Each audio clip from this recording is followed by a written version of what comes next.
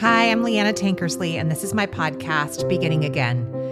My dear friend, Elaine Hamilton, and I have cooked up a little something for you guys, but first, here's some background. In 2017, my marriage ended, and in 2019, Elaine's husband, Ken, unexpectedly passed away from a very aggressive form of cancer. Though we no longer live down the street from each other like we once did, Elaine and I have navigated these losses side by side. Elaine is a licensed therapist and the founder of the soulcarehouse.com. She splits her time between Portland and San Diego, and I am in Central Virginia. We're on opposite sides of the country, but we're finding we have more to talk about than ever. Ooh, do we ever? Life, love, loss, the future. It's all on the table. We're wondering if you might be navigating some of these same topics yourself. So we thought we'd invite you to pull up a chair. So here's how bad things have gotten. So I'm here in Oregon, and so I go to the gas station, and in Oregon, you can't pump your own gas. I don't know why you're not allowed to pump your own gas. So I go to the gas station. I wait for a very long time for someone to come. It seems like nobody's working there, but eventually somebody comes out after I start to, grab the handle myself. He's like, no, I'm going to do that for you. I'm like, great. I was hoping you would come. So he starts to pump the gas. I go into the store. I want to get a little something to drink. And again, in the store, there's just shenanigans going on. There's a man trying to buy something. He doesn't have enough cash. He doesn't want to give the cashier any more money. They're sort of arguing about whether he can pay for what he wants to buy. And it's just like not going anywhere. They're sort of at a standoff. And I'm like, should I just put my drink down and go outside? I don't know what to do, but I'm thirsty. So I wait. So finally that gets resolved. I pay for my beverage. I go outside, I get in my car, and I start to drive away. I hear a bang. No. And I'm like, shit, what have I done? I jump out of the car, and this really lovely man comes running towards me. He says, it's okay. It happens all the time. And I realize that I have driven away with the hose from the gas pump still in my gas tank. No, Elaine. I can't even believe I've done it. I guess I assumed that since I was in the store for 3 days, that would have been care of things. Yes, but I didn't check. I did not check. So it was, of course, my fault that I had done it, but Elaine. I didn't even know these things were possible to do. Yes. That fortunately it tears away from the pump. So you don't actually take the whole pump with you, which was very relieving.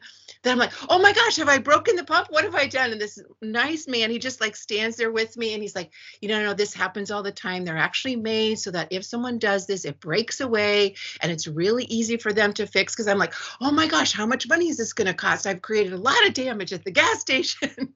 I've now created an oil spill. Yeah, I've created an oil spill, ruining the planet again.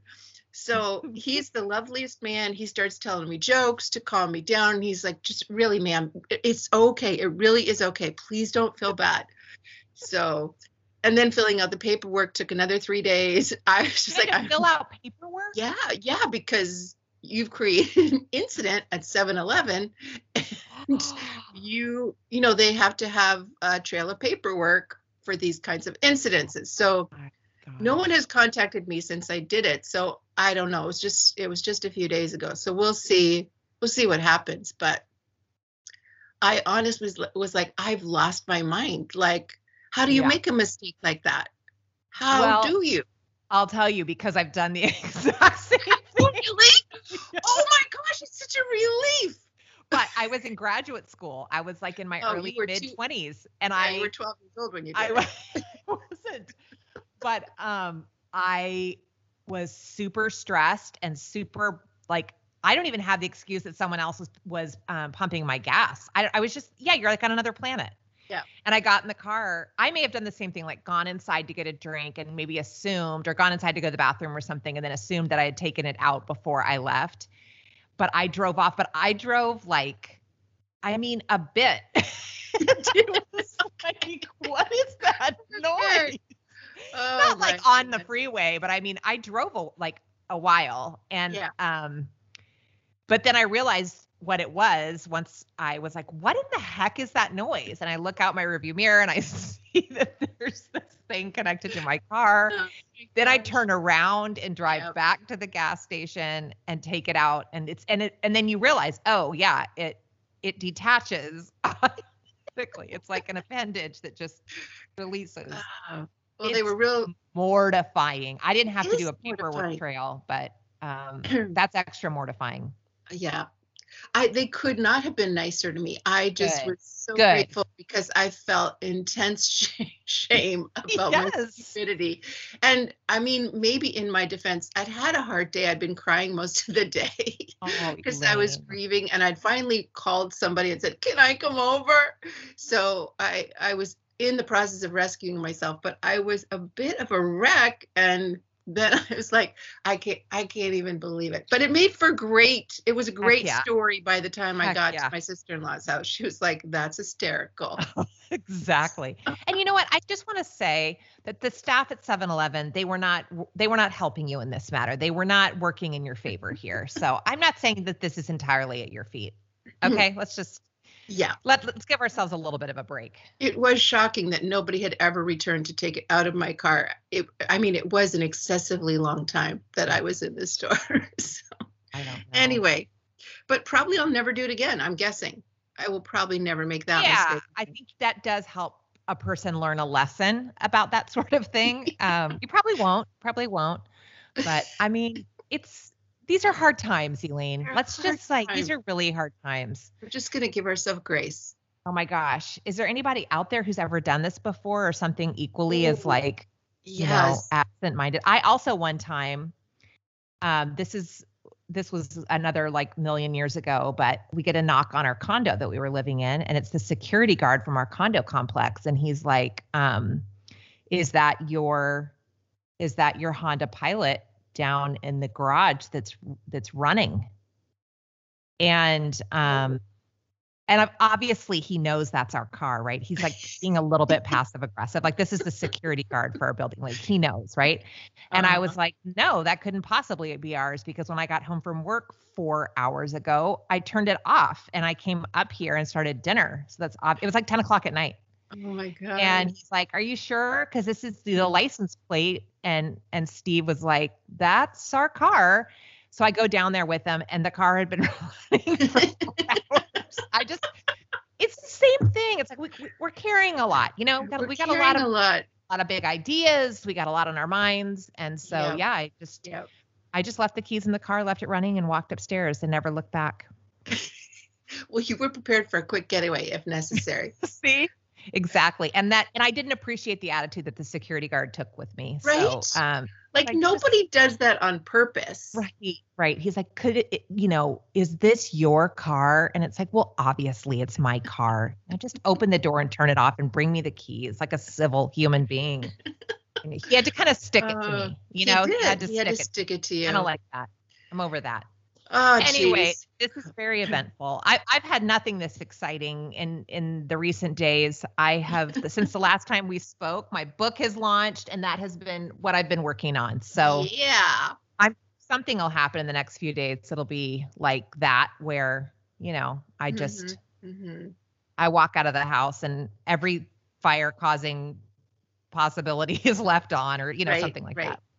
Well, this is the thing we know, like, if we look at science, we know that, like, when people are under great deals of stress, their nervous systems are really ramped up, and they can't pay attention to all the things because they're so distracted by whatever the stressor is. And people are more likely to get in more accidents. They're more likely to, I don't know, do all kinds of things, right? It's like, we're going to do things that we would never do normally because we can't attend to everything when our nervous systems are overfiring too much. It makes sense. And it's not like the news is settling down. It's not like we have reasons to take deep breaths right now. Yeah. So I think, that's good. If any of you guys are finding yourselves kind of like hard to focus, or you're forgetting things, or driving away from the gas pump. Forget a child somewhere. That happens, forget a child somewhere. Oh gosh.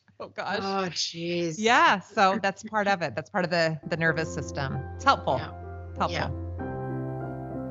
This episode is brought to you by our upcoming women's retreat on Orcas Island, Washington. You guys, join Elaine and me and 18 other women in 40 acres of private woods overlooking Puget Sound for a weekend of reflection and discussion and really good food. I cannot overstate that. To learn more about our retreat or to register, go to soulcarehouse.com. And I'm telling you guys, you do not want to miss this. So, do you want to talk a little bit about what has it been like to launch this book and to do 50 million interviews in the last couple of days? Yes, sure. How are you feeling? Yeah, I'm tired today, but I also feel pretty settled about how this has all gone. And I feel like I've done the things that I wanted to do and the things that I kind of had control over, maybe say it that way, that I have done my best to show up and do in an authentic way. And then there's a lot of things you don't have control over. And so just kind of trying to remind myself to surrender those things, and so yeah, it's a crazy process. As we discussed before in our last episode, writing is one whole part of the process, but releasing is a whole nother part of the process. And so you want to be able to talk about this book that you've spent so much time working on, and you want to talk about it in these short sound bites that make it sound really interesting, really compelling, really accessible, and like really relevant to someone's life. And then you need to be able to do that over and over and over and over again, and then you need to and then one of the things for me is like, it's really important to me to thank people when they share, they mention, or they post about the book. Like, I really want to go in as many times as I can and thank those people. And so there's that component to it. And there's a lot of writing and a lot of, I said before we hopped on here, you guys, I said to Elaine, I'm a little bit tired of hearing the sound of my own voice. Yeah. And, but that's part of it. And it's important, though, I've learned through this whole, so many years of publication and releasing books, it is important. Like they always say that right when the book comes out, for most people, that's the first time they're hearing about it. For you as the author, you sort of feel like everyone's already moved on because you maybe have moved on to the next project already. It's maybe been a year since you finished it. Or you are in a new place in your life, or there's new things you're thinking about since you ended that book. That's less relevant for me at this point with this particular book, but I have had that in the past where I'm like really entrenched in the next project when the previous book comes out. And so I remember like my agent reminding me, just because it's kind of old news to you, for most people, it's the very first time they're hearing about it. So it's also learning, like, it's okay to talk about it. It's okay to talk about it for a while. And so just leaning into that. Yeah. Well, I'm glad you're talking about it because I think a lot of us need that information, and we need to hear your process, and we need to be a part of your journey because it's our journey too. And we need a guide through that journey. Last night, you guys, Leanna and Leanna's group held a sort of like a little celebration party for her, and everyone got on Zoom for a bit, and each person gave a toast to her, and it was beautiful. I cried through the whole thing. Just everyone expressing their just their excitement for you and how proud they were of you, and it was really beautiful to watch that. I, of course, was on the verge of ugly sobbing. In fact, maybe I crossed over into ugly sobbing, couldn't even quite get it out. But I think the message was so clear that like they've been in the trenches with you, and it means a lot when people have been in the trenches with you, believe in your work, right? Like that's a different thing, right? Like oftentimes people's relationship with each other is more like social and it's more personal or whatever. And there isn't always a real connection to the work that person is putting out into the world. And it was just lovely to watch each of them express how proud they were of you and how authentic your work is and how much they believe in you. It was really beautiful. Thank you. That was a highlight of my day. Each person on that call has seen me at a rock bottom and has been with me at just rock bottom. And so it was incredibly meaningful to celebrate. To me, it's a collective celebration because all of you reached toward me when I was at my very worst and my very most vulnerable and kept reminding me of things that you saw in me and things that you believed were true of me. And in the truest sense, held on to hope for me. And I think that in that way, I do feel like this book is as much a collective celebration as it is my own, because, we can't often put beautiful things out into the world without a lot of support. And especially when we go through a trauma or a crisis, we need people around us to remind us that, we're still in there somewhere, and all the ashes, we're still in there. And this group of women, you included, have done that for me. And so this book wouldn't have been possible without that. I think I could have just languished. And so, and I think that's one of the reasons why I do feel strongly about sharing this book with people. And I feel sort of less apologetic about doing so, because I think there's a lot of people that don't have a community surrounding them that reach toward them when they're in the ashes. And so I just want them to know that I want them to have some support when they're in that place. But it was a beautiful night. The toasts were just, I don't know, they were like gaudy in their gorgeousness. It was amazing. Yeah. It was amazing. It just feels so good to, I have to say, because you're right. Like, this is all kind of inextricably linked, the book, but also my life and where I've been over the last few years. And so it was really, it was also a celebration of getting back on my feet and feeling like I'm in a very different place than I was even 1 year ago, 2 years ago, 3 years ago. And the relief of that and the gratitude that I feel for that. So it's a celebration all around. Like, okay, we're making it. We're all going to be okay. Yeah. Yeah. It was exciting. Well, and one of the things that you talk about in the book is this idea of abandoning yourself. And, it's one of the things that is, as somebody who's watching you through this process, it's something that I can see as like, oh, you are done doing that. Right. Like, and that was what I wanted to talk about a little bit today, because I think it's such an important concept. Just this one sentence that you said, you do not need to spend any more time trying to get unavailable people to see you and love you. And I just, it just takes me back to like the millions of conversations I've had with clients over the years where we are trying, what can I do so that so-and-so will show up for me, so that they'll love me, so that they'll be present with me, so that they'll meet my needs, because I'm so desperate for them, right? And I love that this chapter is especially poignant, I think, because of that's a common thing, especially for women to do, is chase after someone who isn't really available.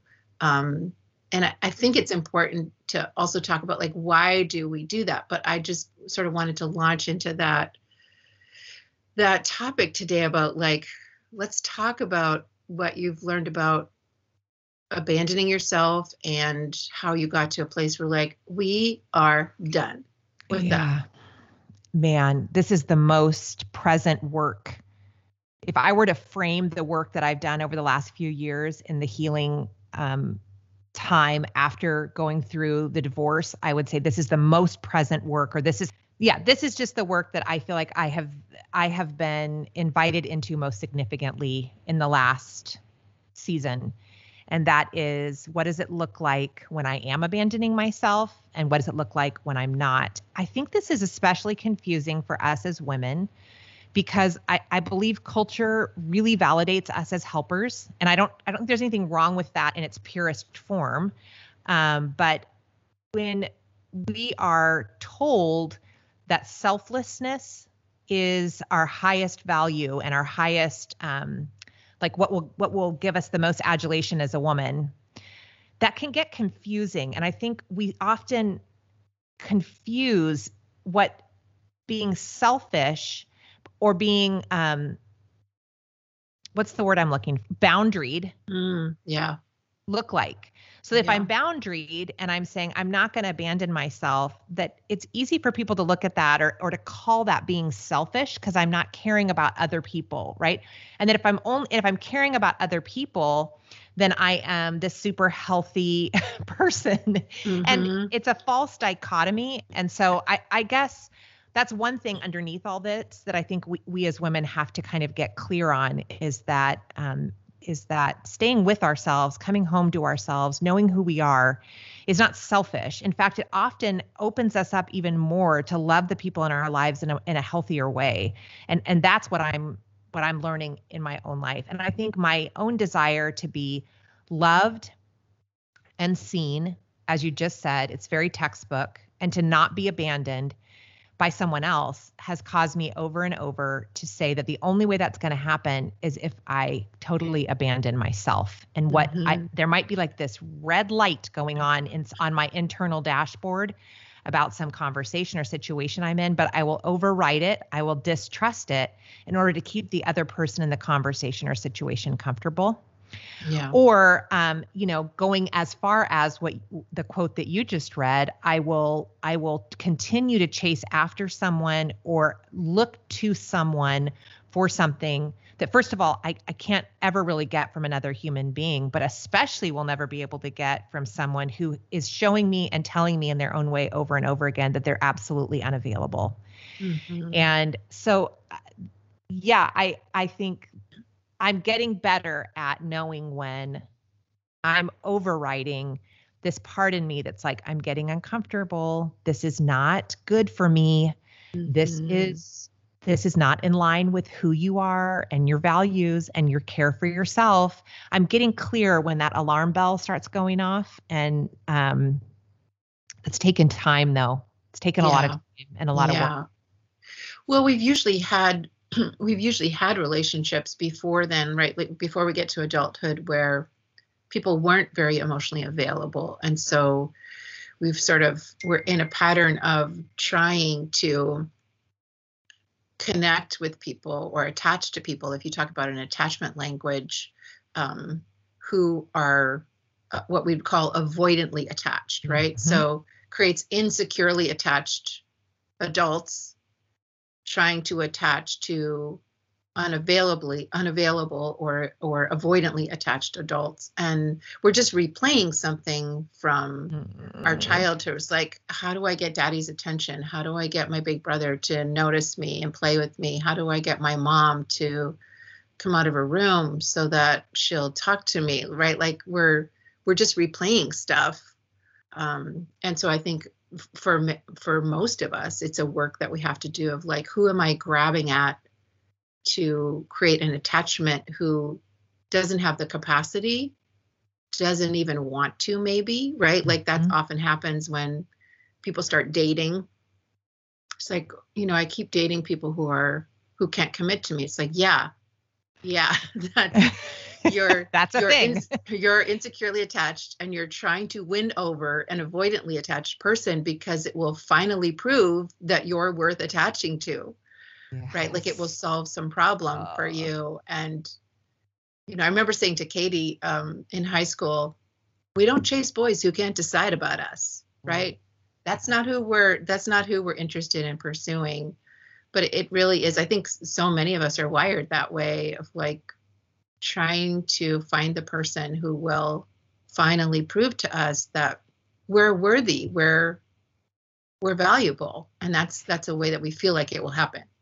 Yeah. And if I can change that person's mind, who's so hard to reach and so hard to get, if I could flip that person over to my side, then that will prove something to me. That if someone were just standing there very available, it wouldn't prove it to me somehow. Right. It's actually it's kind of toxic. It's very toxic. Right, right. I think part of this for me, and especially as I look ahead to potentially wanting to be in another relationship someday, one of the things I'm learning about myself that goes along with this is that I can very easily confuse or conflate intensity with intimacy. And so, especially in my younger years, like if I get this intensity hit in a relationship, it will cause me to think that we are close and that that's actually what intimacy is. And as I'm getting older and more mature, I guess I'm hoping, I would like to believe that that will not be my pattern going forward, that I understand what it means to actually be close with someone. But when you're chasing someone that's sort of still deciding about you, or you use the word woo, like when you're trying to woo this person, it creates an intensity. And you get a hit from that because you don't often know where you stand with that person. You're always trying to figure it out. And it gives you that emotional hit that keeps you after it. But that's not the same thing as actually being connected and close to someone. And so that's something else I've needed to learn about myself and needed to try to heal, doing work to heal that in myself, because there might be a short-term hit, but that's not a long-term payoff in terms of an intimate, close relationship.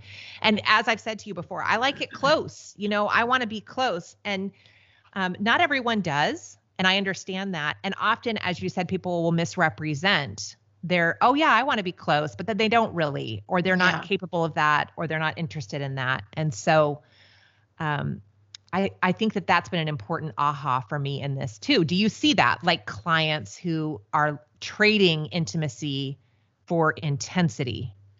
Yeah, for sure. It made me just think about like The Bachelor and The Bachelorette, right? Like, I'm ashamed to admit that I watch it. I don't know. I can't stop, even though it's hideous. But one of the things that you regularly see on the show is whoever the contestants are going after the primary person, there are so many of them that will say, I've never felt this way before. This is really special. And I'm like, yeah, you've never had this much competition to win someone over before. So you're mistaking the intensity that you're putting forward, the effort that you're putting forward to get someone to validate you as love. It's like, well, yeah, that's not going to last very long, right? Like, it's too layered over with intensity and complexity that's tapping into our unresolved stuff to really be what we'd like it to be, which is us falling in love with somebody special. This episode is brought to you by my new book, Hope Anyway, Welcoming Possibility in Ourselves, God, and Each Other. Hope Anyway is now officially available online and in bookstores. You can get it in 3 different formats: hardback, ebook, and audiobook, which I read to you, so you can enjoy that. The book is called Hope Anyway, Welcoming Possibility in Ourselves, God, and Each Other. Now back to our show. So it's so good. And this is a thing. This is a thing. So what do we do instead? Like, what do you tell your clients? Well, first of all, 2 things. If you're not in a relationship, but you're looking to get into a relationship that's healthy and doesn't follow this pattern, what do we do? If you're already in a long-term committed relationship that has this dynamic at play, and you can't just say, I'm not going to just walk out the front door and leave, are there any ways to mitigate this? Those are probably 2 separate questions, but I'm very curious what you'd say about either of those scenarios. Yeah, I mean, I think this is something that's happening all the time, and it's a constant dilemma for people. So on the one question of like when you're dating or trying to explore a new relationship, is really pay attention to what someone's behavior is showing you. You know, like Maya Angelou always said, people are showing you who they are, believe them. Like that's the best advice ever on the planet for dating, is like watch somebody, how they interact, not only with you, but with people around them, with their family members, all of that. Like, what are you seeing? What are the patterns that you're picking up? So you have to sort of get out of just feeling about something and do some observing about, like, I'm going to be sort of an investigator and just sort of check out, like, how does this person function? Yeah, pay attention to what it feels like to be with them, because that's important. You want attraction to be there and excitement to be there. Those things are super valuable and necessary, but also, like, what happens when you call? What happens Yeah. when they're not available? What, like what are you noticing? And then instead of overriding what you're noticing, like maybe even write it down and go like, okay, this has happened like 5 times now. So this isn't just like he's having a bad day or he was super busy or whatever. It's like, well, this is how he rolls. Okay, does that work for you? If it doesn't work for you, let it go, right? Yeah. But that's hard to do. And I think what's great about, for you, all the hard work that you've been doing, it's like there's just no way this kind of situation is going to be interesting for you anymore. Right? Like you will see through that in a hot second and you'll just be like, yeah, I'm actually looking for something a little more substantial than you just chasing me around when you feel like it. Yeah. Right? Yeah. Like you just won't be interested in that. Yeah. Then you being aloof and expecting me to be like entertained by that. Yeah. You're just like, I don't scramble. I don't chase boys who can't decide about me. Like I just don't do that.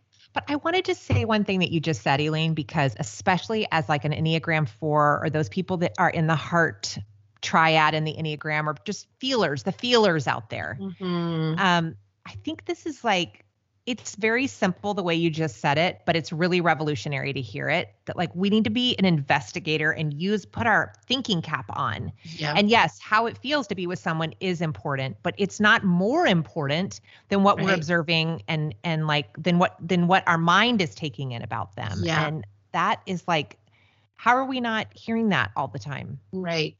Well, I mean, our feelings are really important and they drive us so intensely, right? And I think, especially for some of us, right? For some of us are really driven by our feelings and we need a governor on that, right? Like I always say, feelings are like small children. They have to be supervised, right? Like they need to be attended to or they will find the matches and burn down the house. So like we need to be informed by them like, ooh, I got really excited when so-and-so called me, or, oh my gosh, I'm really looking forward to that. I'm like, I'm feeling a lot of attraction and I'm really excited to get to know this person. Like, great. Yes, feel that and enjoy that. But then like create some space for the thinking to come in and go, okay, that's great. Check that box. And then what are we observing? What are we seeing? What are the patterns that are emerging? How do I feel about that? Would those patterns work for me long term? Is that something I can live with and be comfortable with? Or is that going to drive me nuts? Yeah. And you have a lot of time on the front end to figure that out, which is so helpful. Then the other scenario we were talking about earlier, where like when you're in the relationship, you're married, you've got kids, this is your mom, this is your dad, whoever that person is. It's like, well, you can ask for what you want, but then people will or won't give you that. And then you have to decide, what can I do if I decide to stay in a relationship like that? How can I take care of myself since this person is not available to offer much care for me? How do I make sure that I'm getting enough from my friendships and meaningful work and all of that to take care of me? But to let go of continuing to grab at somebody who's like, I think I've said 700 times, I really wish you would be more available to me. And your partner's like, it's not something I want to do, right? They don't see it as clearly as that, but their behavior keeps saying, I'm not that interested in doing that, or I'm not able to do that. Yeah. So like, how do we accept the truth of another person? And if we can go our own way, or say, I'm going to stop grabbing at this person to get these needs met because clearly they're not able or willing to do that. And now it's on me that I'm just going after something that's impossible now. And I need to take responsibility for getting that need met somewhere else in some other way. But that's hard. That's hard. And that can take years and years to come to terms with. There's a lot of grief in that. A lot of grief. Because we want to believe that ultimately that person will be able to provide those things for us. And when there's a lot of grief and the realization that maybe they can, maybe they can't, maybe they want to, maybe they don't want to.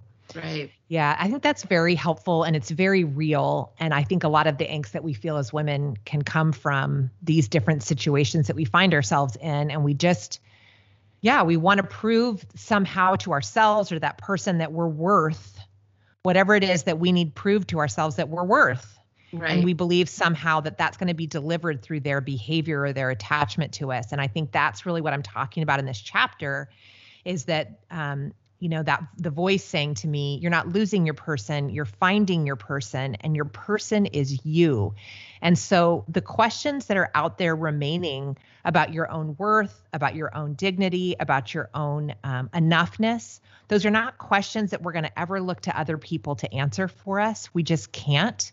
So we're going to need to do the work on our own to come home to the answers to those questions within ourselves. And then if someone comes along who's awesome, who sees you for who you are, who sees me for who I am, that is great. But I have spent a lot of time in my life looking toward the external for validation. And it's not just a spouse. It could be a family member. It could be even like the number of books I sell, let's say. There's been times in my life where I've looked at all of these things to provide some evidence of some deeper questions that I needed answered about myself. And that's what I'm trying to say in this chapter is that I think some of that is healing. But what's ironic is that it took what some might see as abandonment or great loss for me to really face this head on in myself. Like, what do you think about that? Like, isn't that kind of counterintuitive? Well, I think your response, like I think the loss of your person, the loss of your partner is one thing, and your response to the loss of your partner is a whole different thing. And there's a million ways to respond to the loss of a partner.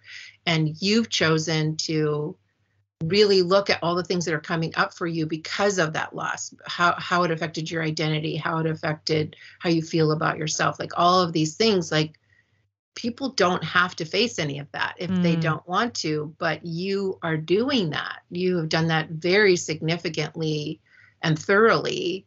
And the reason why you are feeling more grounded and more sure of yourself than ever is because of the work you've done, not because you lost your partner, but because of the work you've done through the losing of your partner. Right? That's good. That's a great distinction. Yes. Yeah. Yeah, that's really good. Yeah. And I will tell people listening that are looking to other women, friendships, looking to, I don't know, we look to 1,000 different things to get our sense of worth validated. And to have, I'm not saying it's perfectly answered for me, but I just feel a huge, I feel like a lot of those questions are so deeply settled in me that more than they've ever been. Yeah. What a huge relief it is. It's just a giant relief to not be walking around kind of scanning for your self-worth. Right. Who's going to take care of that? Who's going to take care of that? And I think as much as lovely people add to our lives and they buoy us up and they carry us through difficult seasons, and we need them 100%. We need them, at 4 a.m, when you can't sleep and you're struggling with yourself. It's like, well, it's my work to do, right? Like, nobody can fix this angst in me. Yeah, I can talk it through. Yeah, I can receive support. Yeah, I can have somebody who knows me say, this is what I see. And that's very helpful. But I also, at the end of the day, it's like, it's my work because the damage happened a long time ago. And none of these people were there when it happened. They didn't cause it. It's stuff that I got to sort through. It's stuff that I got to invite healing in and find ways to move through my trauma, my stuff that has led to all of that insecurity around who I am. Yes. Yes. It makes me think of the chapter that I wrote in Begin Again called Bring Her to Me. Ooh, yeah. Just that same idea of like, there is that young, hurting part of us, that deer in the headlights, little young child inside of us, and that there's nobody else that can save that part of us. We are the ones we've been waiting for, Yeah. and that nudge from God to say, bring her to me. Let's get some healing in that part of your life, instead of feeling like you've got to carry her around on your back the rest of your life. Yeah. I love this conversation. I hope it's practical to people listening, and that it helps to provide some freedom and some healing to the people that are listening. Yeah. It's important. Yeah, and I think we don't mean to suggest that you do the work alone, right? Like, I just thinking, gosh, I want to make that distinction, that I'm not suggesting you do the work alone, because you can't do the work alone. It's very hard. But it is your work, right? Like, it is your work, but you can have a whole crowd to help you move through that work, to support you through that work. You and I both see the same spiritual director who, like, she takes care of all of these things with us. She walks us through this, and it's super helpful to have a wise guide, a therapist, a director, whoever in your life is a wise guide, to walk through it with you and say, here's the next step maybe to take. Here's something to journal about. Here's an exercise to try. Here's something that might help move you through that. So yeah, don't try to do it alone. You don't need to do it alone, but you do have to tackle it, on your own. Yeah. What I hear you saying is you need to take personal responsibility for your own work. Yeah. And also that often most of the time, always taking personal responsibility for the work that we need to do involves us reaching out to someone who can help us work through that. And, but we have to take personal responsibility, which is huge, which is where it starts. So I love that. Yeah. You're doing it. You're doing it. So are you. What? So are you. Except for the gas tank situation, I'm really on it. Oh my gosh. Oh, it just is like, yes. Yeah. This is what is happening. This is what's happening, but we're doing it. We're doing it. You know what? Here's what I'm going to say. We're doing what really matters. And if we rip a hose out of a gas tank once in a while, so be it. Be it. We're doing the really important things. You got like, how many babies are you like? 17, at least 17. Yeah, at least 17 babies. There's like 100 children between the two of us that we're helping to keep going. So if we cause catastrophic damage here and there, it's just part of the collateral of. Send me the bill. Send me the bill. I love you. I love you too. Thank you for listening. Elaine and I both hope that our conversation today will help you find your footing as you step into the next new moment in your story. You can find Elaine at thesoulcarehouse.com, and you can find me, Leanna Tankersley, at leannatankersley.com. We are both active on Instagram and Facebook and would love to meet up with you there. Follow us at Soul Care House and at Leanna Tankersley. Okay, you guys, until next time.